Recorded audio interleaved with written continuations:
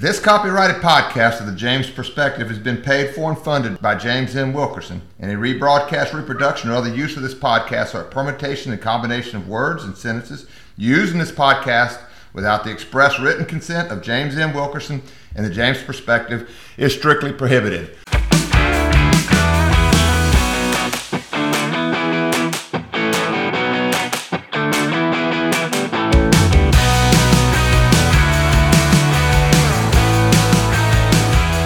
Good morning, ladies and gentlemen. Good morning. Good morning. Good morning, listeners. Good. Now you hear that? There's Dwyane, and there's Glenn, and there's Victoria, and me without Vyvanse. Wow. Charlotte, if Charlotte knew I was doing the No Vyvanse podcast with Victoria live, she'd be here. She would hold my nose and put it in my mouth like she does the dog. Yeah. Welcome back, Victoria. We let you know kind of programming here. We're going to talk about a Supreme Court case, which is what we usually do with Victoria's on, or at least some type of litigation. And she picked this one, and I will tell you that there's some things to be learned from it. At first glance, you go, "Why did this even make it to the Supreme Court?" But then you'll see why. We still have a lot to cover when it comes to Speaker of the House. We have Hamas and some things like that. So when Dwyane is on, he's going to explain to us. All right, so the dissenting opinion in the case Victoria's going to talk about is written by Justice Brown.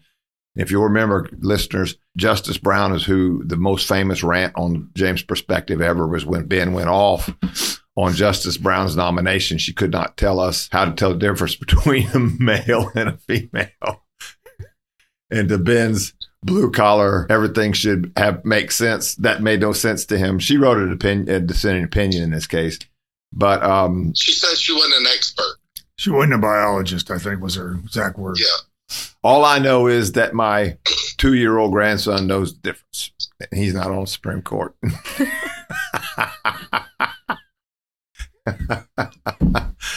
So anyway, we're going to talk about some of those things, especially since I want to know what a hard no is. That's it. That's my, I don't know the difference between a man and a woman. I thought no meant no, but apparently there are no's and there are hard no's. It depends on what is. That's going to be over your head too, isn't it? Yeah. Bill Clinton reference. Yeah. Bill Clinton was taking a deposition and they asked him if something that is it your argument that such and such. He goes, it depends on what is. Yeah. He was good at, if this is blue, but it's really green. He said stuff like that all the time. Weasel speak, anyway. So, are you ready to present to us United States versus Hansen? Yeah. It's Hansen for those who want to read the opinion. I think she found the slip opinion. Where did you find that? Oh, just a lot of looking online for it. Okay. But so United States versus Hansen. So there was a man, Hansen, who was promising immigrants citizenship via adult adoption, which there's no such thing as that. So he was essentially scamming. He scammed almost 500 immigrants out of money, making nearly $2 million. So he would get people, would find his program. He'd say, hey, give me about $9,500 and I'll get you your adult citizenship. And knowing full and well that was not a legitimate way to gain citizenship. So the United States charged Hansen with, among other things, violation of Title 8 of the U.S. Code, Section 14, A1A, Clause 4, which is what's important here. And it's Clause 4 that forbids encouraging or inducing an alien to come, enter, reside in the United States, knowing or in reckless disregard of the fact that such activity is or will be in violation of the law. So among the other things he was charged with, that's the one that he focuses on. And once Hansen was convicted, he made a move to dismiss the Clause 4 charges under the First Amendment, claiming that this statute was overbroad and was a violation of protected speech. So the district court rejected that argument. Hansen appealed to the Ninth Circuit, who actually agreed with him, stating that they found Clause 4 to be unconstitutionally overbroad and that it criminalized advocacy speech. So then Hansen, or it wasn't Hansen, it was the United States appealed to the Supreme Court, asking them to take this opinion under advisement. And the legal question here was, let me stop you, because I can't let you say that. they agreed to accept writs. Oh, yes. Yeah. Taking it under advisement means that they've heard oral arguments, and then he's not going to rule from the bench. He's going to go back into his office and write an opinion. That's taking it under advisement. Okay, so that comes later in the process. Right. We would rather you make that mistake here on this podcast than make it your first year in law school. Yes. Exactly. They took writs. Yes. So they took writs. And the legal question that the court considered was, well, number one, does clause 4 of this statute violate First Amendment rights of the First Amendment rights of Hansen? And they also took the interpretation of the statute into consideration as well. So it was a pretty stark. That was word salad. What does that mean? So they took a lot of their opinion, and what they were considering is how should this statute be interpreted? So are the words encourage and induce when it was written by Congress meant to be the general terms as we know them? So like to encourage, I think they defined it as to persuade, to inspire, or did Congress intend for these words to be a more narrow criminal definition? So associated with aiding and abetting and the solicitation and facilitation of crimes. Okay. So the court ruled 7-2 that no, it does not violate First Amendment rights, that Congress intended for this statute to be very narrow, targeting criminal activity only and not really targeting protected speech like advocacy for immigration. Okay. So Justice Barrett wrote the opinion. Let's see. And she kind of goes... She starts with a little bit of Wait. You're not woke. Oh, I'm not. You got to say who appointed her. Oh, who? It was Trump, right? Trump, oh, yeah. The press will not do anything. If they're going to say it was written by Barrett, by Trump appointee. Trump appointee Justice Barrett wrote Don't the do that in opinion. law school, by the way. They may, unless they do it. They may do it now. I don't know. It may. So she writes the majority opinion. I think she does a very good job. It was very well written. So she starts with a little bit of a background on the case, which I've already gone over. Then she goes into the overbreadth doctrine, which is kind of what are the guidelines and the requirements that the court is supposed to use when somebody makes a challenge to a statute that it's overbroad and infringes on some sort of constitutional right.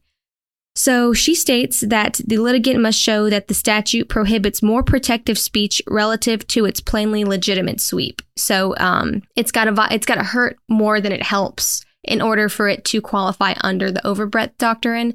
And she does state that this is something not to be used lightly, that it's very rare that litigants even have standing to bring forth this kind of challenge to a law because you're having to represent a third party's protected speech, which it's often hard for a litigant to kind of be in the circumstances to bring that. Okay, so let me see if I get this. Yeah. I'm getting this from you. So what she's saying is that his speech is not protected because it's criminal. Yes. It's criminal to scam all of these aliens. I don't know. You're not supposed to say alien. This is funny. When Sarah was at law school at Penn State, she couldn't say alien, even though that's what the regs state. They call yes. They would. They were now that immigration professor apparently is gone, but yeah, wouldn't let her write alien on a paper. Well, what did she have to write? Well, you know how that is when they take away the term, then you have to write a paragraph to say this is a person not born in the United States that does not have legal status to come here. Oh, okay. Yeah. An alien. Okay.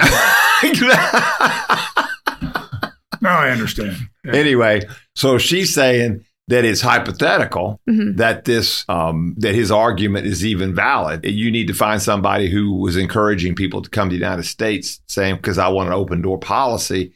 That is free speech, but scamming aliens is not. And she's saying you scammed aliens, so you might not even have standing. Yes, but she went ahead and ruled anyway. And he even kind of goes into that. Hansen, in his application for writs to the United States, goes into all of these hypotheticals in which this statute could harm protected speech, which none of them apply to what he was doing, which was just scamming, Straight fraud. Yeah. He was, just not a very good guy. So she goes into the overbreadth doctrine and how she's going to use it in this case, kind of establishing these are what we're going to look at. These are the requirements that would need to be met if we were going to rule that this statute was overbroad. So then she goes on to really analyze the words encourage and induce, which are in clause 4, because it forbids encouraging or inducing an alien to come and live here illegally. So the way Justice Barrett interprets it is that... May I ask you a question? Yeah. How was he doing this? Were they already here? Or was he telling people, come here and I will get you adult adoption? Some were already here. Some were living in Mexico or in other parts of the world who had heard about this program through friends of friends, and they would pay him money. I think one instance, it was somebody in Mexico who had saved like 20 years worth of savings from painting houses, spent a good portion on it coming here. He overstayed his visa because Hansen told him, hey, once you're in this program, you're good. Immigration can't touch you.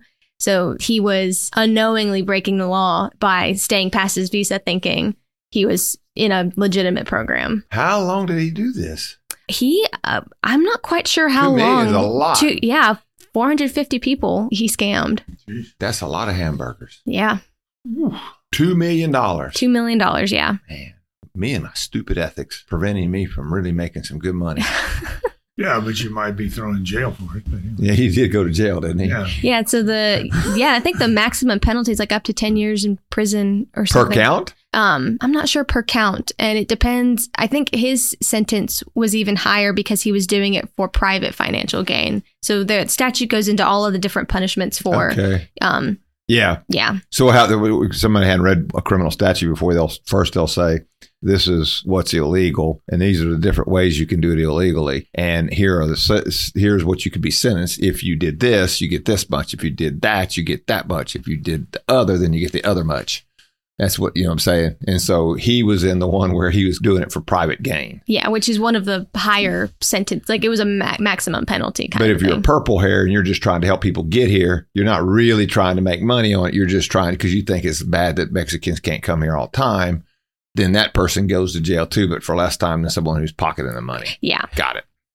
So Justice Barrett continues. She goes into a very long history about the words encourage and induce and how they are associated with solicitation and facilitation and the aiding and abetting, which are criminal terms. She says that You're from the South. Yes. It's aiding and abetting. Aiding and abetting. And thus we have no violence. Sorry. No, you're good. That's like when I went to Penn State, I let one y'all slip and they were very suspicious of me from then on out. All right. But she goes on and she says that there is a lot of common law history that shows that the words encourage and induce are very interconnected with solicitation, facilitation, and aiding and abetting. But it's induced them to come here illegally. Mm-hmm. I don't see how that could apply to someone who is here already illegally. Mm-hmm. The statute shouldn't apply. Oh, to somebody who's already here illegally. Yeah, just so he hears about the program. I love how you called it that. We heard about this program.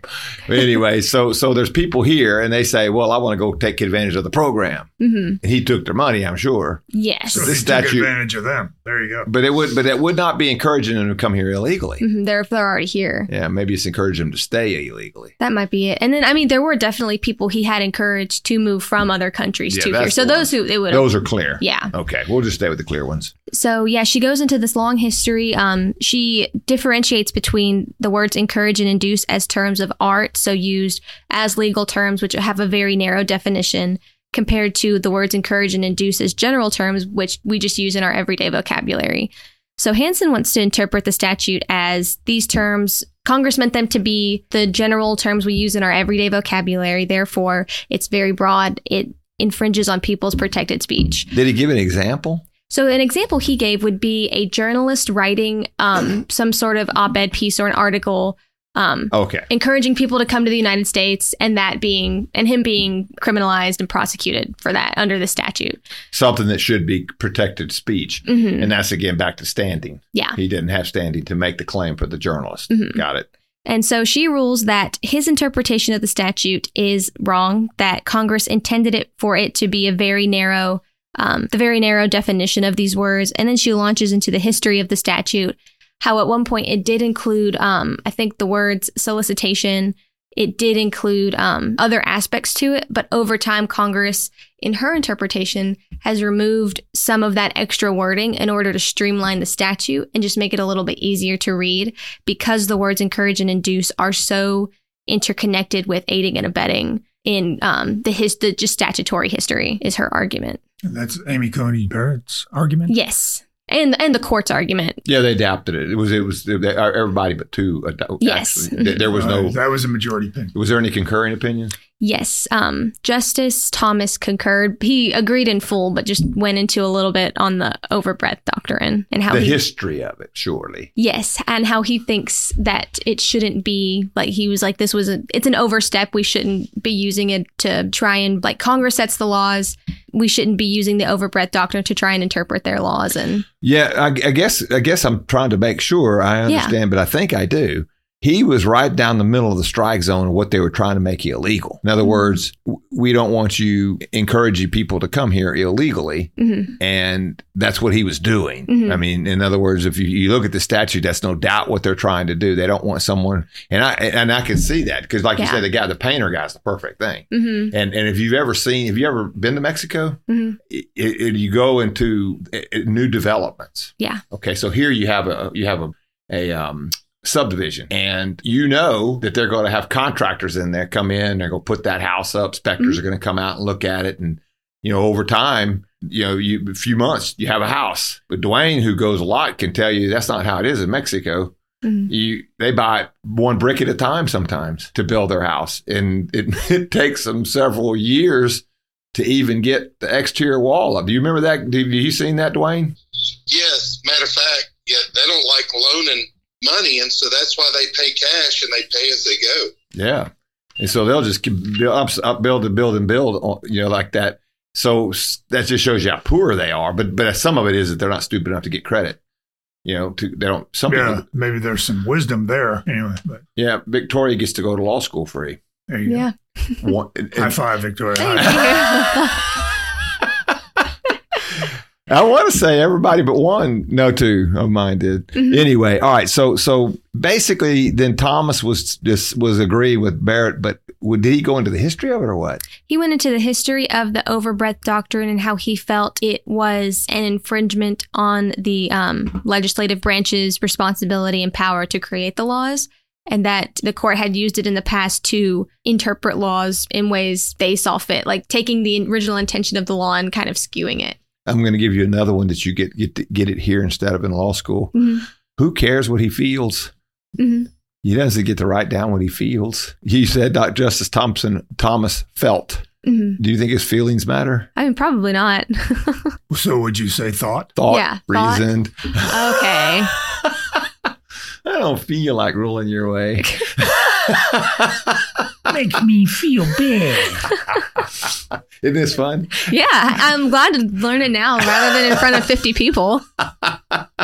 Because there's surely not 50 people listening to this. Yeah, we don't have 50 listeners. If they are, they're not in the room staring at me. So. What's funny is, maybe 100,000 will listen to it someday, come back and pick it up. Victoria said feels. Justice Victoria said. Yeah. Back in the day, Justice Victoria said she felt this way. What's that, Dwyane? Or be real woke and sing, "You make me feel like a natural woman." See why he's a computer programmer? There you go. All right, here we go. So, sorry. No. The digressions on this show. Oh, yeah. We get tangents. But yeah, and then the last argument that Hansen tries to make is that Clause 4 is missing the necessary mens rea for solicitation and facilitation based on the modification of this clause throughout Congress's history. What's mens rea? Mens rea is criminal intent. So, hey, goodness gracious. Yeah. That's awesome. Hey. So Justice Barrett strikes down that argument based on the history. Again, she goes into the history of solicitation and its how linked it is with encourage and induce, saying that Congress didn't need to put a specific mens rea into the statute. It is implied through encourage and inducing an alien to come here and break the law. It's just so embedded in statutory history and the history of these words that it was not necessary here, or that it's already implied. Is it encourage and induce, or is it encourage or induce? It is encourage and let me see, or induce. So either or. So it's either or. All right. So if a woman's having a baby, you can say, "Come on, I'm encouraging you," or the doctor could go in and induce it. That's the difference between the two words. Okay. All right. I just want to know, is that the legal definition? Yeah. Yeah, they used babies too when women are giving birth. That's in the definition, James. But yeah, no, she just says that clause 4 only applies to purposeful solicitation, that Hansen was not interpreting it correctly, and that it has a narrow scope, so it's not infringing on anybody's protected speech. It's incredible that made it to the Supreme Court. He must have had a very good lawyer or something, because I was very shocked that. Well, you got to realize that it only takes one of them to say, "Let's take it," and it could have been Justice Brown. Yeah. Yeah. You see what I'm saying? So, it's Jackson, Justice Jackson. I mean Jackson. Yeah. I mean, did I say Brown? To be honest with you, James, I thought it was. Isn't that her middle name, Brown? Yeah. Oh, Yeah, that's that's her it. middle name. So it's like. Yeah, you didn't misspeak that much. I mean. Oh yeah.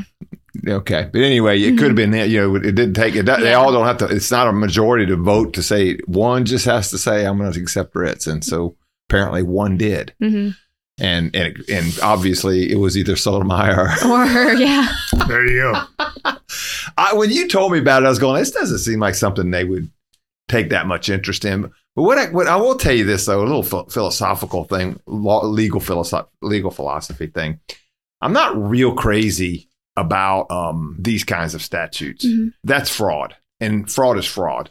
Now, so sometimes they'll say that, they'll have theft of, all right, so theft is taking something of value without permission of the other, right? Without consent. All right. And you say, okay, well, then they got theft of peaches. Well, why? Why would you have that? Why don't you just do theft? And then it occurred to me. All right. So you stealing a car is a bad thing because people get killed. You might have a baby in the back seat. There's all kinds of reasons that stealing a car is a bad thing. Worse than just stealing something out of someone's yard or something. Okay. Now, stealing out of Glenn's yard is a dangerous thing. But I wouldn't do it if I were you. But it occurred to me one time when I was appointed to represent somebody who stole a car.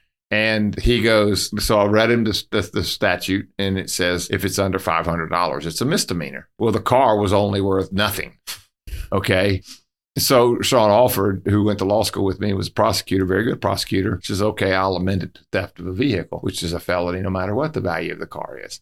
So it occurred to me that they want to make them felonies sometimes because of something in particular that makes this worse. Mm-hmm. Another one is a dog. It's a felony to steal someone's dog. A felony. Yes. Right. So, but the reason is because hardly any dog's worth $500. So if you steal someone's dog, I get you. They want to make it a felony. They want to discourage it strongly. Is that what it means? Right. So if someone comes in and says, oh, it's just a misdemeanor, I just took a little mud. And in your peaches example could be, the peaches are ripe on the tree. I come by and pick a few. Yeah. That's theft. But is it hurting the world if I got a bushel, let's say, out of an orchard? But if enough people do that, that could be bad. Do you know in Les Miserables, this is not considered a movie. This is a musical and or a book. It was a movie too, James. Okay, come on. Okay, in Les Miserables, if you'll remember, have you seen that movie? Yeah. All right. You remember Jean Valjean had to go to court and admit that he was Jean Valjean, that they were accusing someone falsely in his name. So that if Jean Valjean didn't turn himself in, some other guy was going to go to jail. You know what the crime he committed that made them arrest him, and then they think it was Jean Valjean. So the original crime by the person who was not, was stealing peaches or something like that from a tree.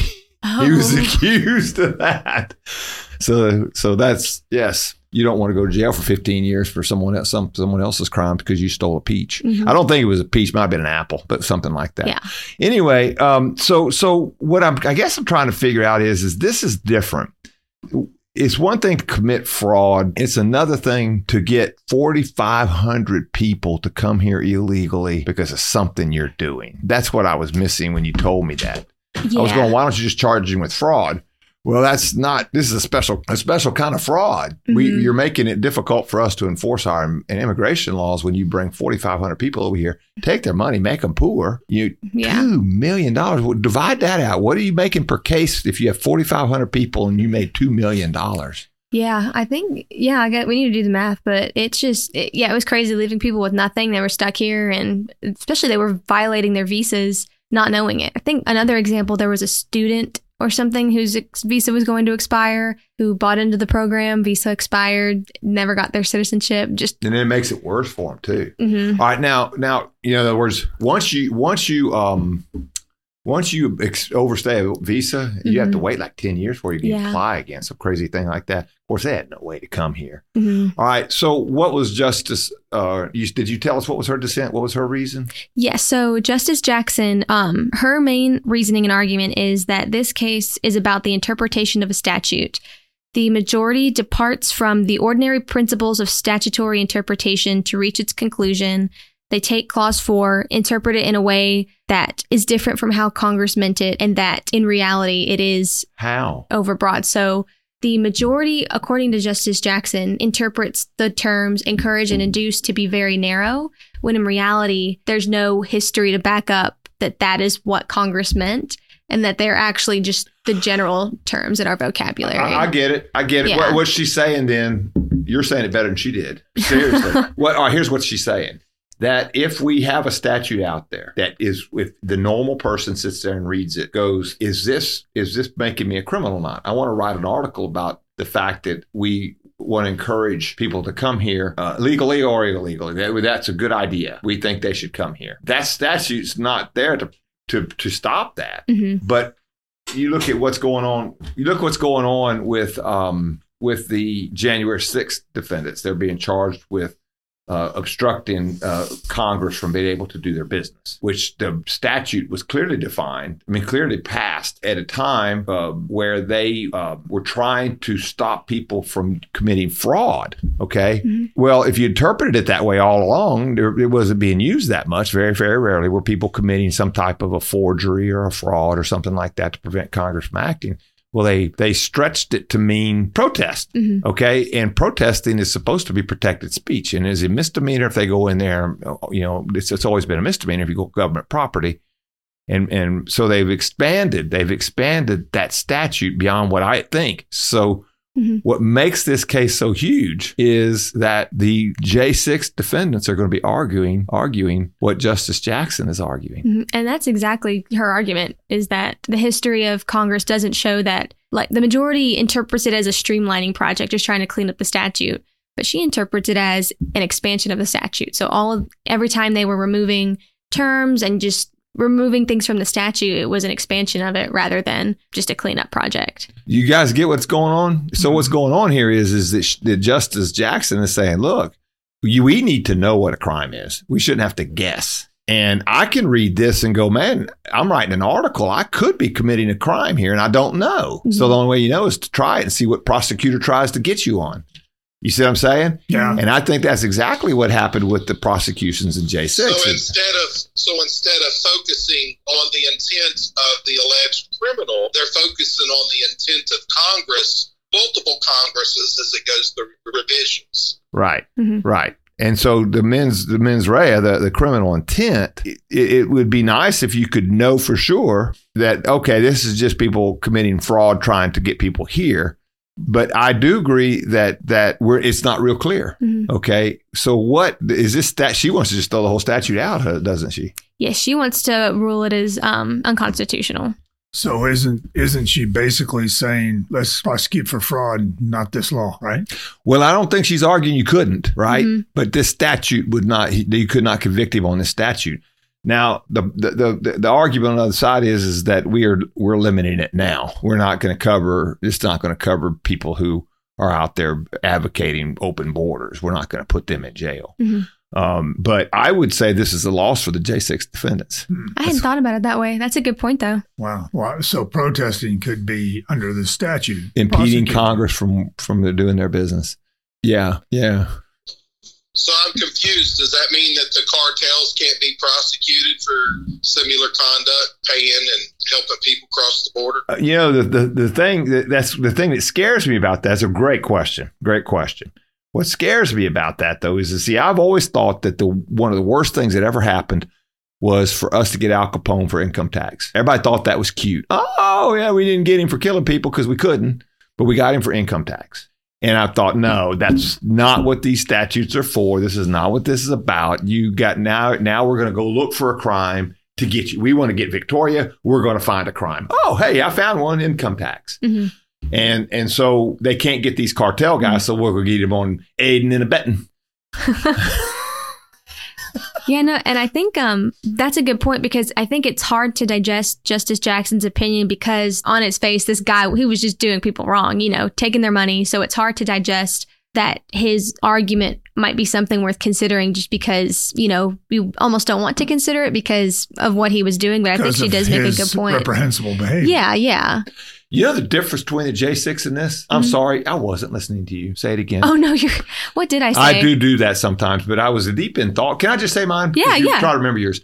Here's the difference. Mm-hmm. The J6 defendants will have standing. Oh, okay. Yeah, they would, wouldn't they? Yes. All right. That's the difference. Yeah. So they could say, we adopt Sotomayor's. It should be unconstitutional because it's covering things it shouldn't. So just throw the whole statute out. But even if it's not, Justice Barrett said, you have to have standing. I have standing. You're putting me in jail for this. There's the difference. Oh, okay. Yeah, that makes sense. Mm-hmm. See, we think things out in the James perspective. This is very similar to what it's like in law school, by the way. Really? Yeah, you're supposed to. If you'll engage him. Yeah. You have to engage with him. Her. Most of them are hers now. Well, I have one more question concerning J6 defendants. If they were induced, doesn't that mean that they likely would not have done that if it wasn't for somebody else's fault? Well, that's a defense. Okay.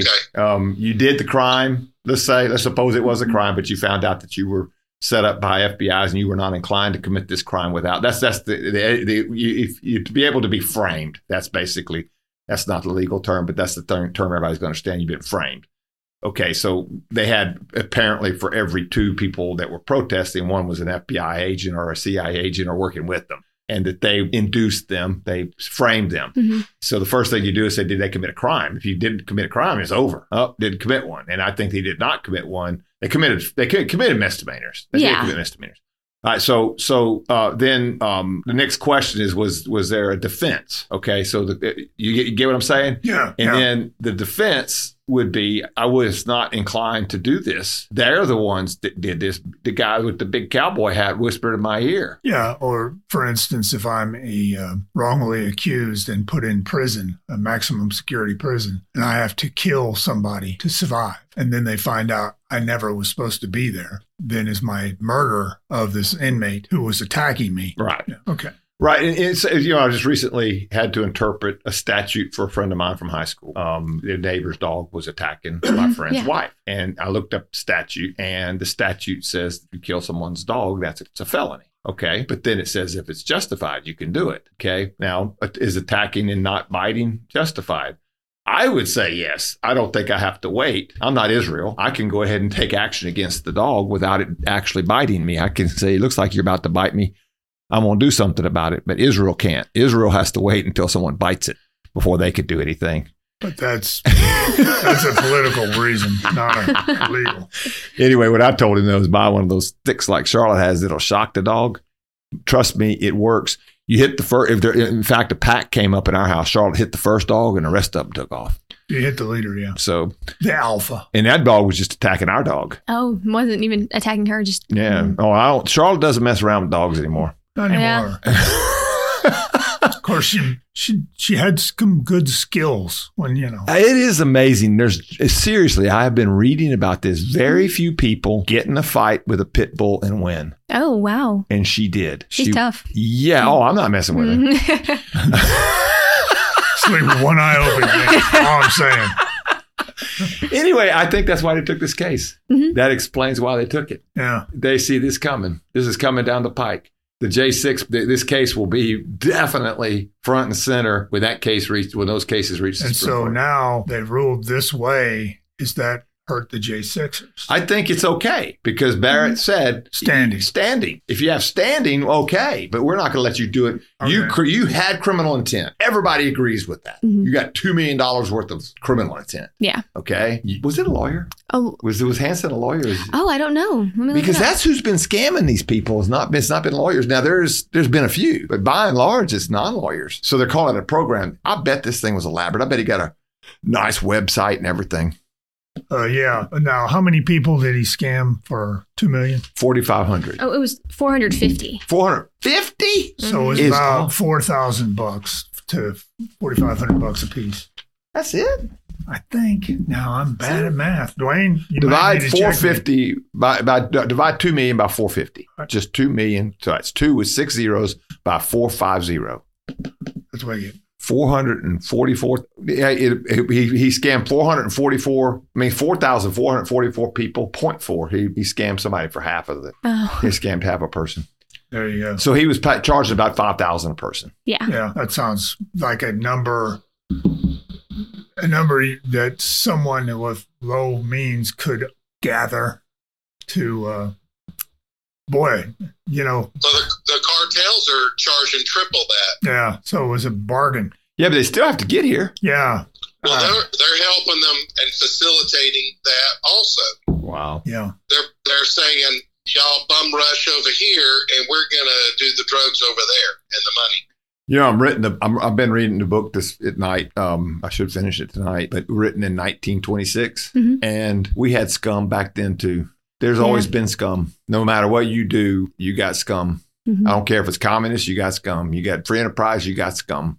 And there's nothing you can do about it other than put them in jail, I guess. Yeah. I mean, there's always going to be people that don't want to do the right thing, you know? There's people in my experience that at some point in their life decide to be criminals, and they never change that. Rarely. I shouldn't say never. You know, I had a guy tell me one time that if you're lazy at 30, you're lazy forever. That sometime between the 20s and 30s, you got to break yourself of lazy. Mm-hmm. And sometimes I've kind of watched that, and I've yet to see somebody who was lazy at 30 become somebody. Mm-hmm. It happens every once in a blue moon.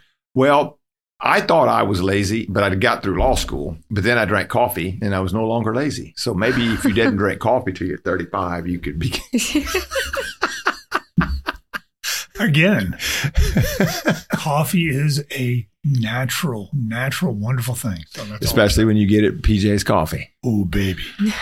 All right. So do we have anything? They said it turns out to be a very, very appropriate, very good job. Yeah. I didn't know. Yeah. And Victoria, putting Justice Jackson's opinion so concisely was wonderful, by the way. Thank you. Good job. So do you have any questions on that topic before we move on to the next one? Dwyane? When was this opinion written? It was 2022. So it came out in their last term. Oh, no, 2023. So I think they issued it about, fresh. The summer. Oh, so, yeah. So it's very new.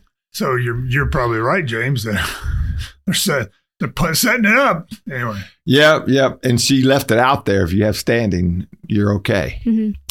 Gosh, that's the biggest travesty is the J6 protesters being jailed without any. Oh, yeah. I mean, that's a whole nother thing. Absolutely. All of a sudden, you're a protester and you step on government property. All of a sudden, you're a felon. It's never been that way ever before. Never before until the current administration.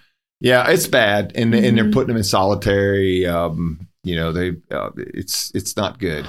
It's horrible. All right, so a guy pleads to a misdemeanor. Mm-hmm. Now, what do you think happened? What do you know this from being here? How often does a person who's a first offender misdemeanor have to spend a day in jail? How often does that happen? I would say that's not very often, is it? Almost never. Yeah. Almost never. Mm-hmm. Okay, this guy's got to spend 6 months. Wow. Just they're treating him differently. This is all. It's so political and so draconian. I can't even. Right in front of us. Now, if it didn't actually disrupt Congress proceedings, would that change anything? Well, you see, Dwyane, the answer to your question is yes, it would have changed it if Congress just said, what's going on out there? Okay, let's keep going. Mm-hmm. That would have been different. But this was planned by the Democrats that they were going to try to get that big crowd that Trump was bringing in for the speech, get them over to the Capitol. with just about as many agents or people working with the government as there were protesters. Get them to go. Let me finish because then you can have it. I promise. But once they get them on the Capitol grounds into restricted areas, then run away like you're going to die and say, oh, we almost died. I'm hiding. Remember old AOC? I'm hiding under my desk. She wasn't even there. She was lying through her teeth. She wasn't even there. So they knew they were going to use that statute when they did it, and they all fled, stopped it so they could say you interrupted Congress. That was their intent. They had this planned. So now, Dwyane, go ahead. Ask your question. Yeah, that's what I was going to say. So they were going to interrupt Congress, whether they truly needed to interrupt Congress, because Congress, half of them planned on fleeing and making it a matter of record that it was interrupted. Correct. Without pulling a fire alarm. Correct. So if you can ever find record of that pre-planning by certain congressional people, then that would be a good defense. But that's on Santa Claus's computer. We'll never get that. Well, in my opinion, it's not there. Yeah. It's a wink, wink, nod, know what I mean kind of thing. What gets me about this again, though, is I really believe that Victoria's generation, my kids' generation, she's a little bit young for us, but our kids' generation needs to read how the communists have done it in other countries. And this is the textbook. You put people in jail who dissent. It's textbook. It's textbook. That's how it starts, for sure. Yes. And so, I mean, I don't know why it's even a question. It really isn't. Even it's in fact, it's getting to well over 60% think they shouldn't even be in jail. Yeah. And I mean, how does a protest morph into an insurrection? I can tell you how. The media and the three-letter agencies and the Congress and everybody who wants this power structure to remain as it is, corrupt, gets together and they just repeat it enough. And you notice they never called it a protest. They called it a insurrection every time, regardless. And it's only now that they're stopping to say that. They're just saying January 6th, and you don't even have to say insurrection anymore. That's a good point, because I remember it being on the news and I only ever heard it called insurrection. And that's the images that flashed in my mind when you hear that at first are like, oh, these people, are they being violent? Is this, which, I mean, it's just a protest, And if they did something wrong at a protest, prosecute them. Yeah, absolutely. Yes. But I can't, just... If you ever read the Revolver's January 6th, before anything came out, they did this very detailed of cell phone that were available and found all these, and it's just, they were all in Carhartt jackets, and some of them they all had either a black cap or a cowboy hat. It wasn't hard to figure out who they were. Yeah, and there was a lot of them, and they were like, when the Trump protest got out, the one that convinced me was the protest got out and they knew everybody was going to exit here and they were going to protest outside the Capitol. Mm-hmm. These fellas, all of them were dudes, took the barriers that were there and stacked them neatly to the side just before that. So it looked like, come here. The barriers were down. They didn't breach the barriers. They weren't there. Mm-hmm. That's when, and then, you got the pipe bomb they found that, for some reason, with all the video cameras we've got all over that place, we can't see. We can see where the guy came and placed it the night before, but we can't see his face. Right. It's just so. And there is the man himself. Wow. That was an entrance, baby. I thought it Come was on. This is Dwyane. Hi, Dwyane. Nice to meet you in person. Hello. Sound like we had crickets. That's right. That's our audience. Yeah, that's how many people we have. Yeah. Crickets. So anyway, we were discussing, as you saw, January the 6th, J6 thing. I do believe that's that. Thank you. Yeah. I don't think that went in a place that we needed to go. For sure. None of us saw it. You saw it first. Hey, yeah. So here I have another question that's a tangent off of that. That's at 49:48, by the way. At what point did somebody listening to Trump's speech become a J6 insurrectionist? Where is it that when they walked, did they cross the line? I'm sorry, guys. I keep knocking it over. All right. He keeps, it's a mic drop. It's a mic drop. So you're standing over there listening to Trump's speech, and he says, shortly we will go peacefully protest at the Capitol steps. So right there at that moment, you're not a J6er, right? There's no criminal intent. But at what point do I become a J6 insurrectionist? Well, when the FBI flags you in through the velvet ropes at the Capitol saying, be respectful, come on in. I'm not sure your question, but I would say that anytime, are you asking when did it turn from a protest to the quote insurrection? When did I, as an individual, have criminal intent? Because that's what they're saying is mens rea. Here we go. Mm-hmm. No, where did that come in? They're going to say when you went into restricted area, and that was clearly identified. Where the restricted area was at? Yeah. I mean, that's the whole thing is that it didn't matter. So it's like the Area 51. It's not where the cyclone fence is at. It's back where the sign was at. Is that right? Yeah. Yeah. So what they do is they put a sign up that's kind of small.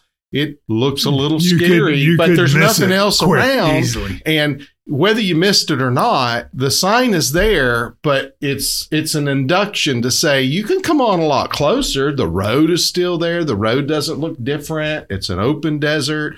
Just keep traveling because nothing is there to stop you. It's just a stupid little sign, right? And so you keep traveling, then you come up to a hard cyclone fence. And when you're there at the fence that says deadly force is authorized beyond this point, that's when the little men in black come scooching by in a SUV and can scoop you up because you have already committed the crimes. You're already trespassing because you went past the sign. So I think that's why a lot of the laws are passed the way that they are, so that everybody's committing the crimes and they just get to choose when to enforce those. Which is why I kind of agreed not with the reasoning, but with the dissent in that if it can be interpreted to be used against what should be free speech, then I think the statute should be thrown out because I don't think I should have to figure this out. First of all, is this speech protected under this statute or not? You see what I'm saying? And so to me, yeah, he committed a crime. There's no question that that's not protected speech. You can't, fraud is not protected speech. But that's what I was afraid of with this statute that they would use against the J6ers. So I'm agreeing with you. I guess now that it's happened already, they just need to say they have standing to say that this was protected. This was just speech. Yeah. And a misdemeanor is not felony intent. I agree. It's just, I don't know. We're just letting this happen in front of us as Americans. Well, ever since they started with Trump, the coup, that was the slow-moving coup that's been slowly happening. And it's something humans can get used to almost anything, even hanging. And what that means is if you slowly put a noose on someone's neck, you slowly lower them down, they'll think, oh, yeah, this is normal. My neck's tight. I can't talk very well, but And if you slowly do it enough, eventually you'll die, but you won't do anything about it. Well, I mean, if that's a poor executioner, he's supposed to drop it where it cracks your neck and it's over.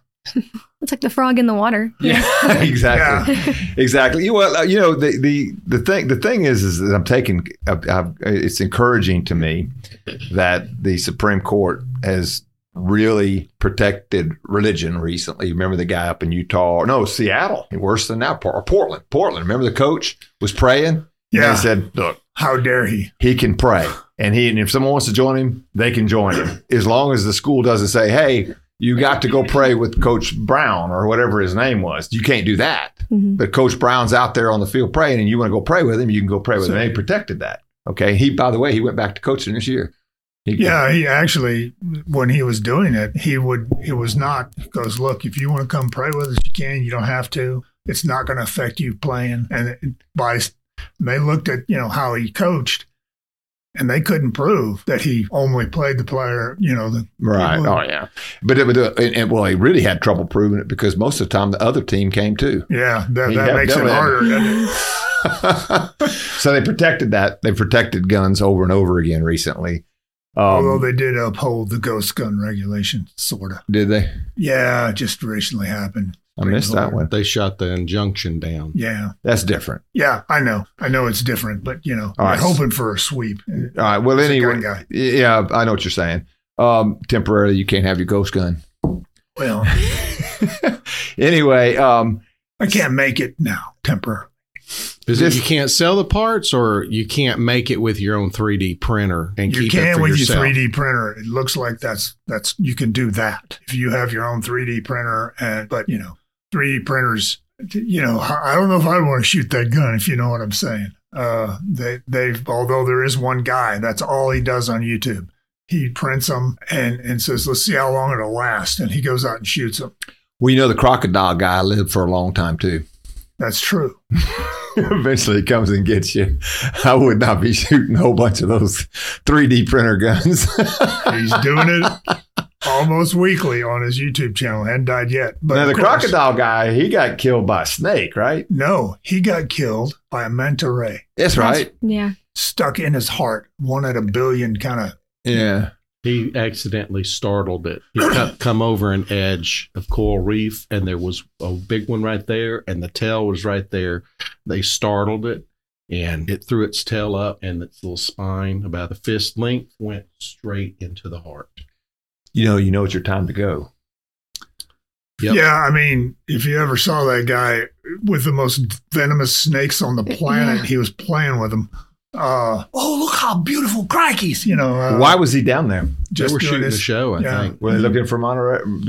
I don't know what they were looking for, but they were shooting a show, underwater coral life. Have you ever seen a video of it? No, probably never will. You probably won't. I don't want to. I was just curious. Yeah.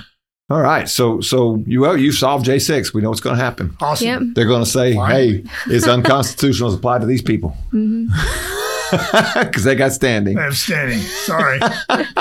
This makes it real simple. Sorry. All right, tell me what the difference between, we always heard this back as a kid. There was 2 kinds of no from a woman.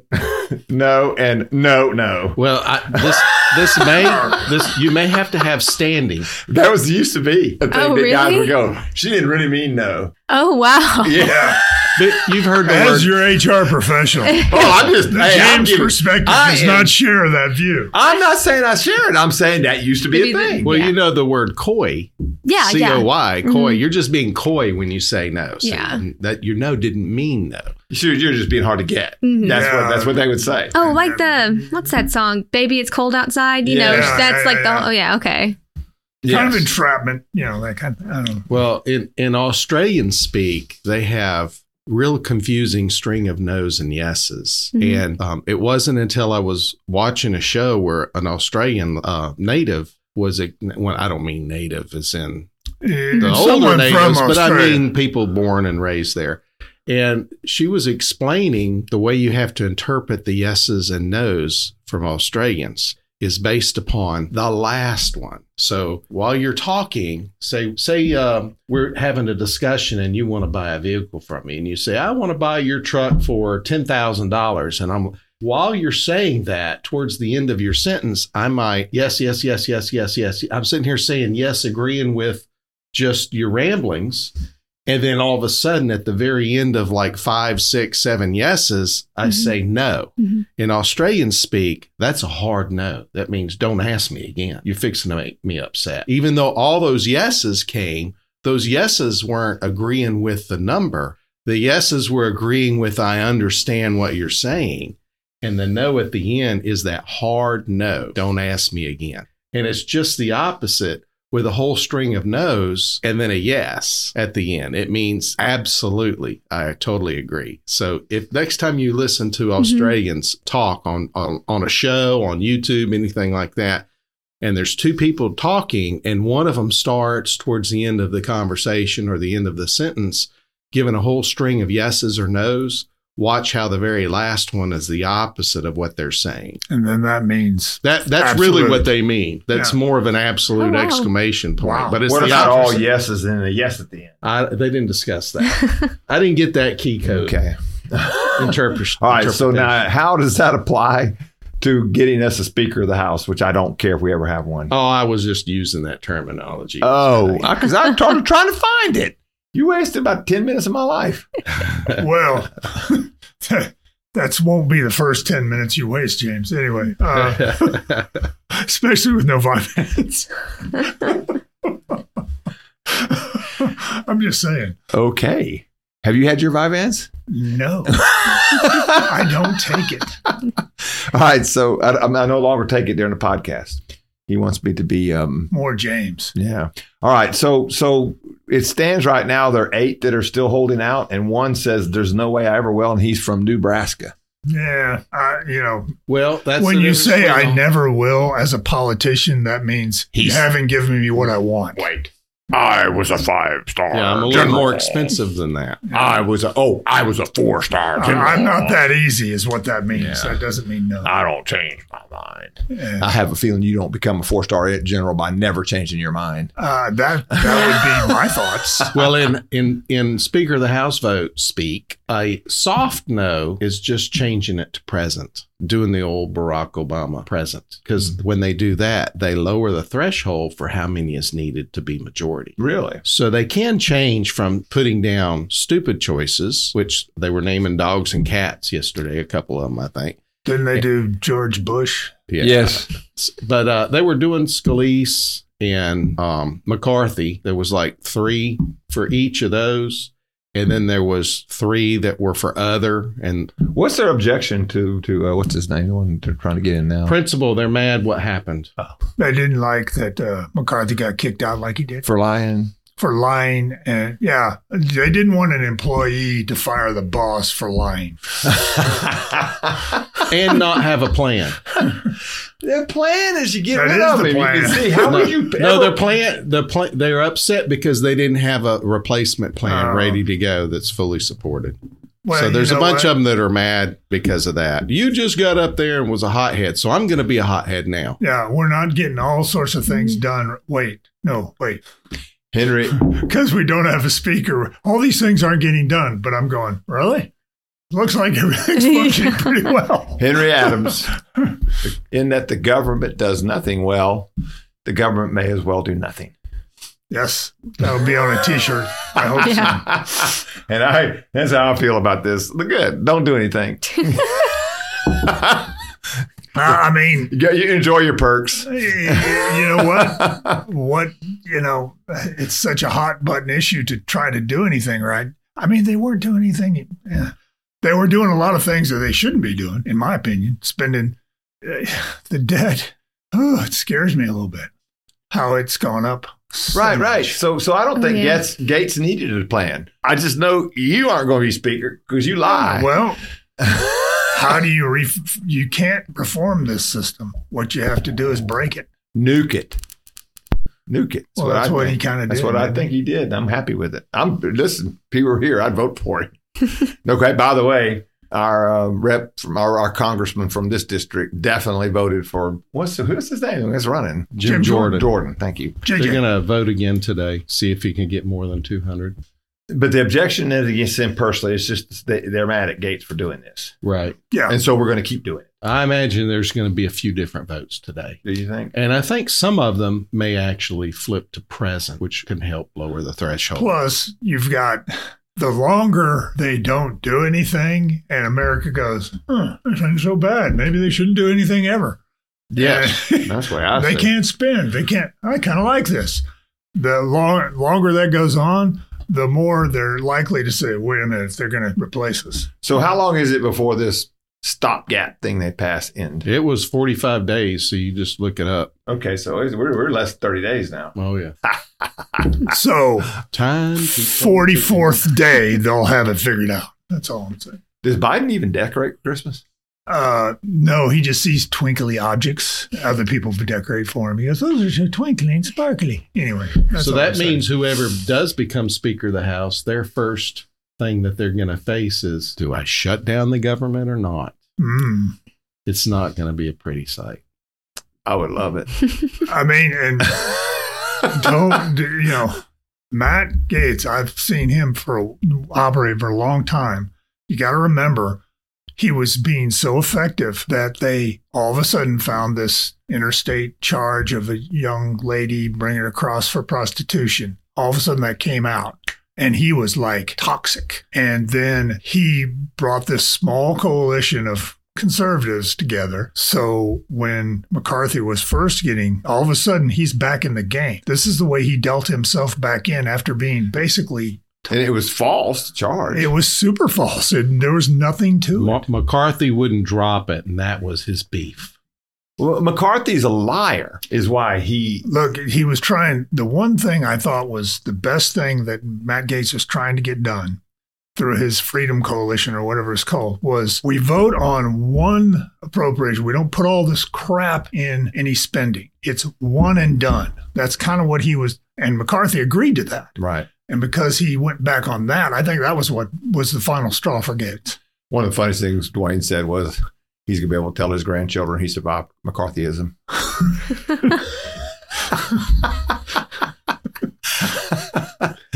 Yeah, it is interesting. His name was McCarthy, our Speaker of the House. And, considering that was the anti-communist. You know what McCarthyism is? Mm-hmm, yeah. Okay. I figured you at least had to hear that. Yeah. You never know. I don't know what they teach in school anymore. I don't know. Yeah, we had to learn that backwards and forwards, as I remember. Mm-hmm. But it was, like you say, now there's even people who think there might have been something to it, that there might have been actual communists in our government back then. So, there were. There's no question. I mean, that's what, what's his name? What was the guy that Chambers? Whitaker Chambers? Yeah, Whitaker Chambers has proof. So, in that, even in our system, if you look at it strictly, if the people elect a communist to represent them, they can elect a communist to represent them. Yeah, I'm gonna look up Whitaker Chambers. Who was it that he outed? He was an actual working for the government and was an agent for the Soviet Union. Whitaker Chambers, and I don't know how he survived. So that brings up a question. Jumping to international news. So if you vote in a horrible type of government, are you subject to the crimes of that government? It's your fault they're there. And specifically, I'm referring to Hamas and the people of Gaza, the Gazians. That is their government. They voted them in. Okay. If I do a Putin election, right? Alger Hiss is who he outed. Anyway, if I vote in Putin because, you can vote for me or death, I don't know if that might not have been what happened in the Gaza Strip when they voted in Hamas. Voted under duress. Yes. If I would be with you 100% if it was free and fair, but we don't even think we have that now. So Biden got elected. Am I beholden to his crimes? I would say no, but that's the complication in the Gaza Strip as far as Hamas being in charge. Well, they're in charge because they have all the guns. With Hamas being in charge of the government, it's not vettable to decide which Palestinians are good versus bad. And I think if you look, one way to do it, surround the area, shut off everything and say, come on out if you want water and food. That's one way to do it. Yeah, but they're shooting people who go or say they're going to. What does Israel do about that? All right. Well, here's the thing. I talked about this with Victoria a little bit yesterday. She'll cover in criminal law when someone uses a person as a shield. So I go into a bank and I grab the bank teller and I put her in front of me and say, if you shoot me, you shoot her. That's a shield. That's what that is. But if I take my own daughter and put her in front of me and say, if you shoot me, you're going to shoot Katie, that's a sacrifice. That's not a shield. You're sacrificing your daughter. So I think that they need to put it out that way. I think that, Israel, for some reason, hasn't attacked yet. And I got several reasons I think that's happened. But one of the main ones is you don't want to let them know when they're coming. You sit there and they're coming. And you're wearing yourself out waiting for them to come, and they haven't come. And then all of a sudden they come. It's like offsides on fourth down. I would use this time, though, to say, look, they're sacrificing their people. They're not shielding them. Just don't use that word shield anymore. It's a sacrifice. You're taking your own people and you're putting them in harm's way to protect the bad guys. That's a sacrifice. And I agree with you, but the people who will have to report that are corrupt.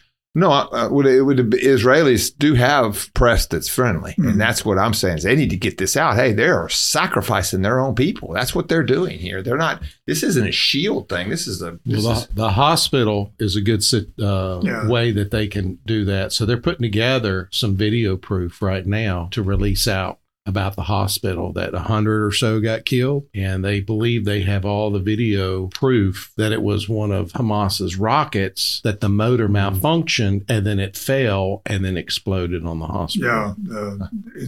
Of course, it's on X. But our administration is trying to admonish the Israelis for the hospital right now. They haven't acknowledged that it's more likely Hamas. Although Biden did say it was most likely Hamas. Oh, he did finally say that? He said that when he met with Netanyahu. All right. The Santa Claus followers on this thing, which I do believe still that he has got a lot more behind Biden administration than even Obama. I think that Santa Claus is behind all of this. Klaus, how you say his name? Klaus Schwab. Yeah. Not related to Charles Schwab, by the way. Okay. Big difference. Big difference. So anyway, the people who think they have all of the knowledge, that they're smarter than the rest of us, that we don't know how to take care of ourselves, that they know when we need to take a vaccine, they know when we need to shut our businesses, they know when we need to, when can you take Vyvanse? Somebody in the government thinks they know better than I do and my doctor when I should take Vyvanse. All of these people that are considered know-it-alls are reeling right now. This thing's falling apart on them, on the Schwab people. Oh. It is. Those intellectuals are really looking bad right now. Well, in 2023, what do we know? You can't trust data. Experts aren't expert. Elections aren't elections. Elections may, and I don't know, I'm going to say this, are neither free nor fair. They also, we know that it looks like maybe the vaccines weren't all they were cut out to be. Although I did get a flu shot. Full disclosure, I took a bunch of vaccines. So anyway, but he was only 5'2" when he took them. There you go. Now I'm basketball tall. Anyway. There is a rumor, though, in 8th grade I was this height. Anyway, if you look at all that, the wheels of the machine are exposed now. That's the difference that we've got going. In other words, you see how the CIA, FBI, whoever is Washington Post, for instance. Who owns the Washington Post? Bezos, right? Jeff Bezos owns the Washington Post. I thought it was the Moonies. No, not the Moonies. Am I the only one gets that joke? They used to own the Washington Times. Yeah, a long time ago. Yeah. But anyway, so Bezos owns it. Is that a good business decision for basically that thing is losing money right and left, has been for a long time. Or did the CIA say, Jeff, it'd be really good if you took this on. You've got enough money to keep it going. And we use it a lot and to do the right thing. What do you think? And then he takes it over. And all of a sudden, if you look at a lot of people who analyze this type of thing, they say, yeah, that's CIA's way of getting things out that they want out in the media.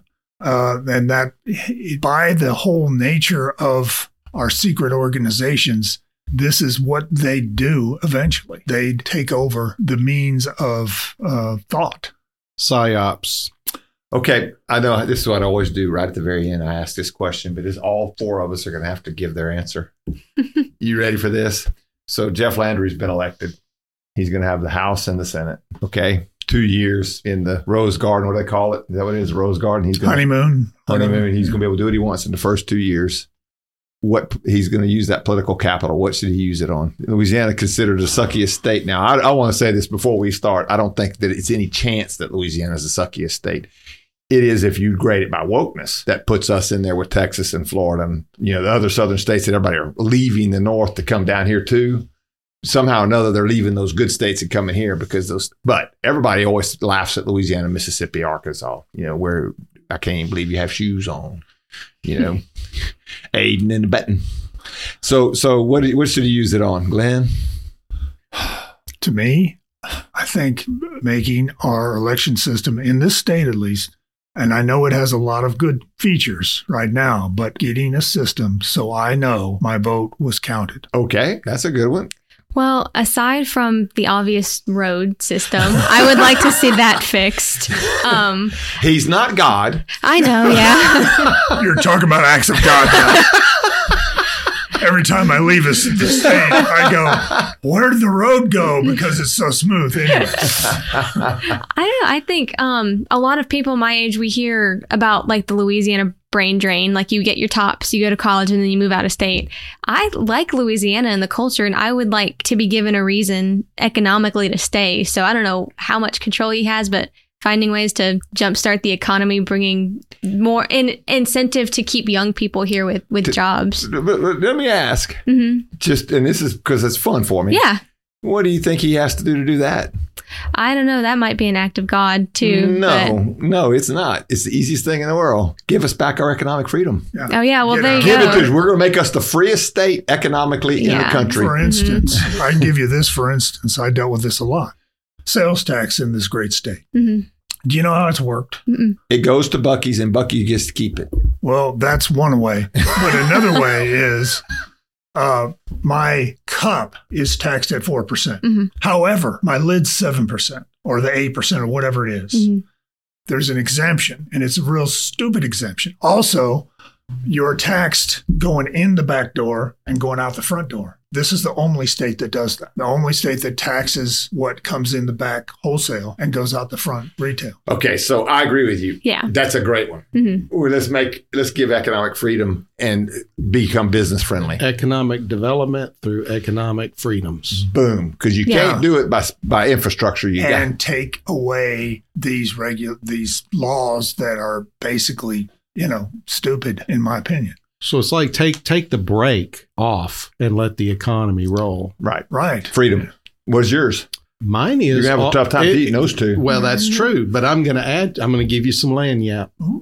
Helicopters. Helicopters. That's mine. A little something to sweeten the deal. So employers could attract good brains, the opposite of brain drain, by eliminating the personal income tax. That would attract good employees. Texas does it. And I think we have enough economic activity and taxes on businesses that we don't need personal income tax to run this government. So if that means trimming a little bit of the government, there's more economic freedoms. And less cost. And to get the government out of our business. Period. I mean, we had gambling. I thought that was supposed to help feed all this stuff. So. Gambling, there's another thing. We have this, in Bossier City, it's big time down there. And the casinos are, I don't begrudge them anything they get. I mean, they do what they have to. But these, I don't know, all these things that we have that we tax as a sin, either tax them like a business or don't tax them like a business. These sin taxes are something I dislike. Well, isn't it when the government makes a sin more profitable and they become dependent upon it, is it not their sin as well? I agree. The state is treated as a person, an entity, so I guess the state is sinning, right? The state is sinning by telling me what I can and can't do with my body and what my body produces. They are sinning, okay? And it's none of their business if I'm taking drugs. I'm going to say this, it's none of their business if I'm a prostitute. I mean, I get solicited all the time. And I keep, no, it's illegal in Louisiana. I can't do that for you. Again, a Vyvanse reference, ladies and gentlemen. So I'm going to say, who is to say for the government to say what a sin is? That's between that person and God. And if you're not hurting the third person, that sin is none of my business. It's just none of my business. And so, yes, mine would be to start immediately working on getting the government out of our lives in every way we can. And I agree with you guys came up with three great ones that I agree that he should fix these elections now. They need to go back to paper ballots, purple thumbs, vote on election day. Whatever. Very few exceptions, if none, really, on mail in. Okay. And really remember this, ladies and gentlemen. Mail-in ballots and absentee balloting was very strict before COVID. Right.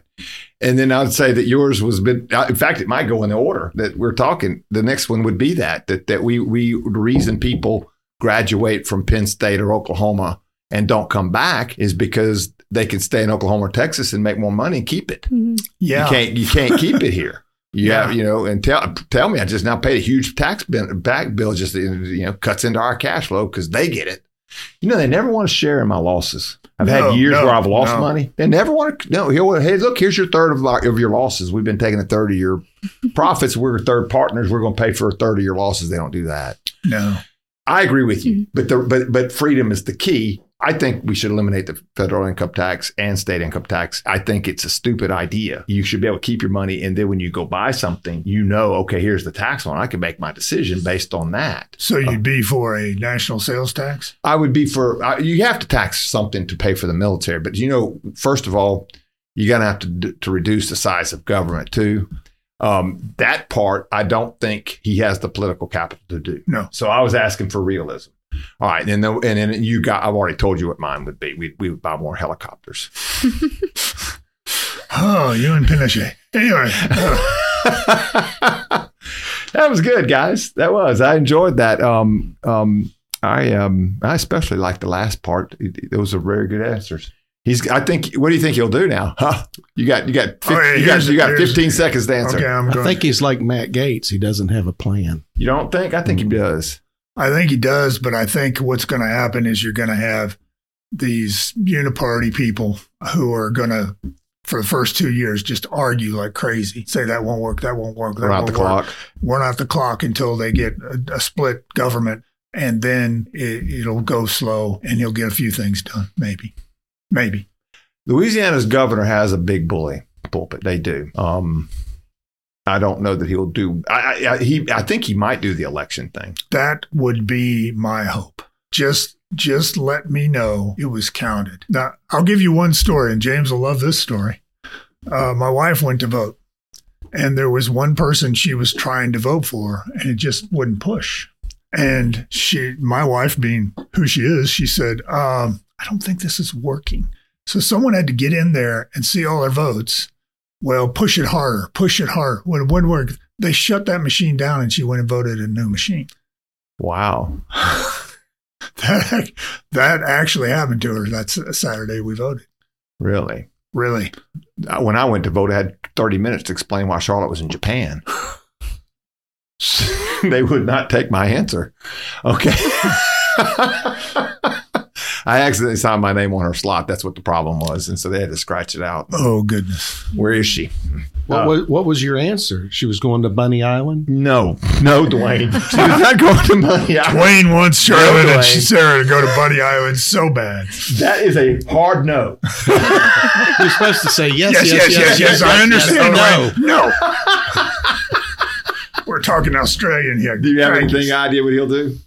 I don't know. I think really he needs to rebuild relations with the Louisiana people, like with that historic low voter turnout. Like, I don't think people have faith in the governor anymore. And that's what I would do.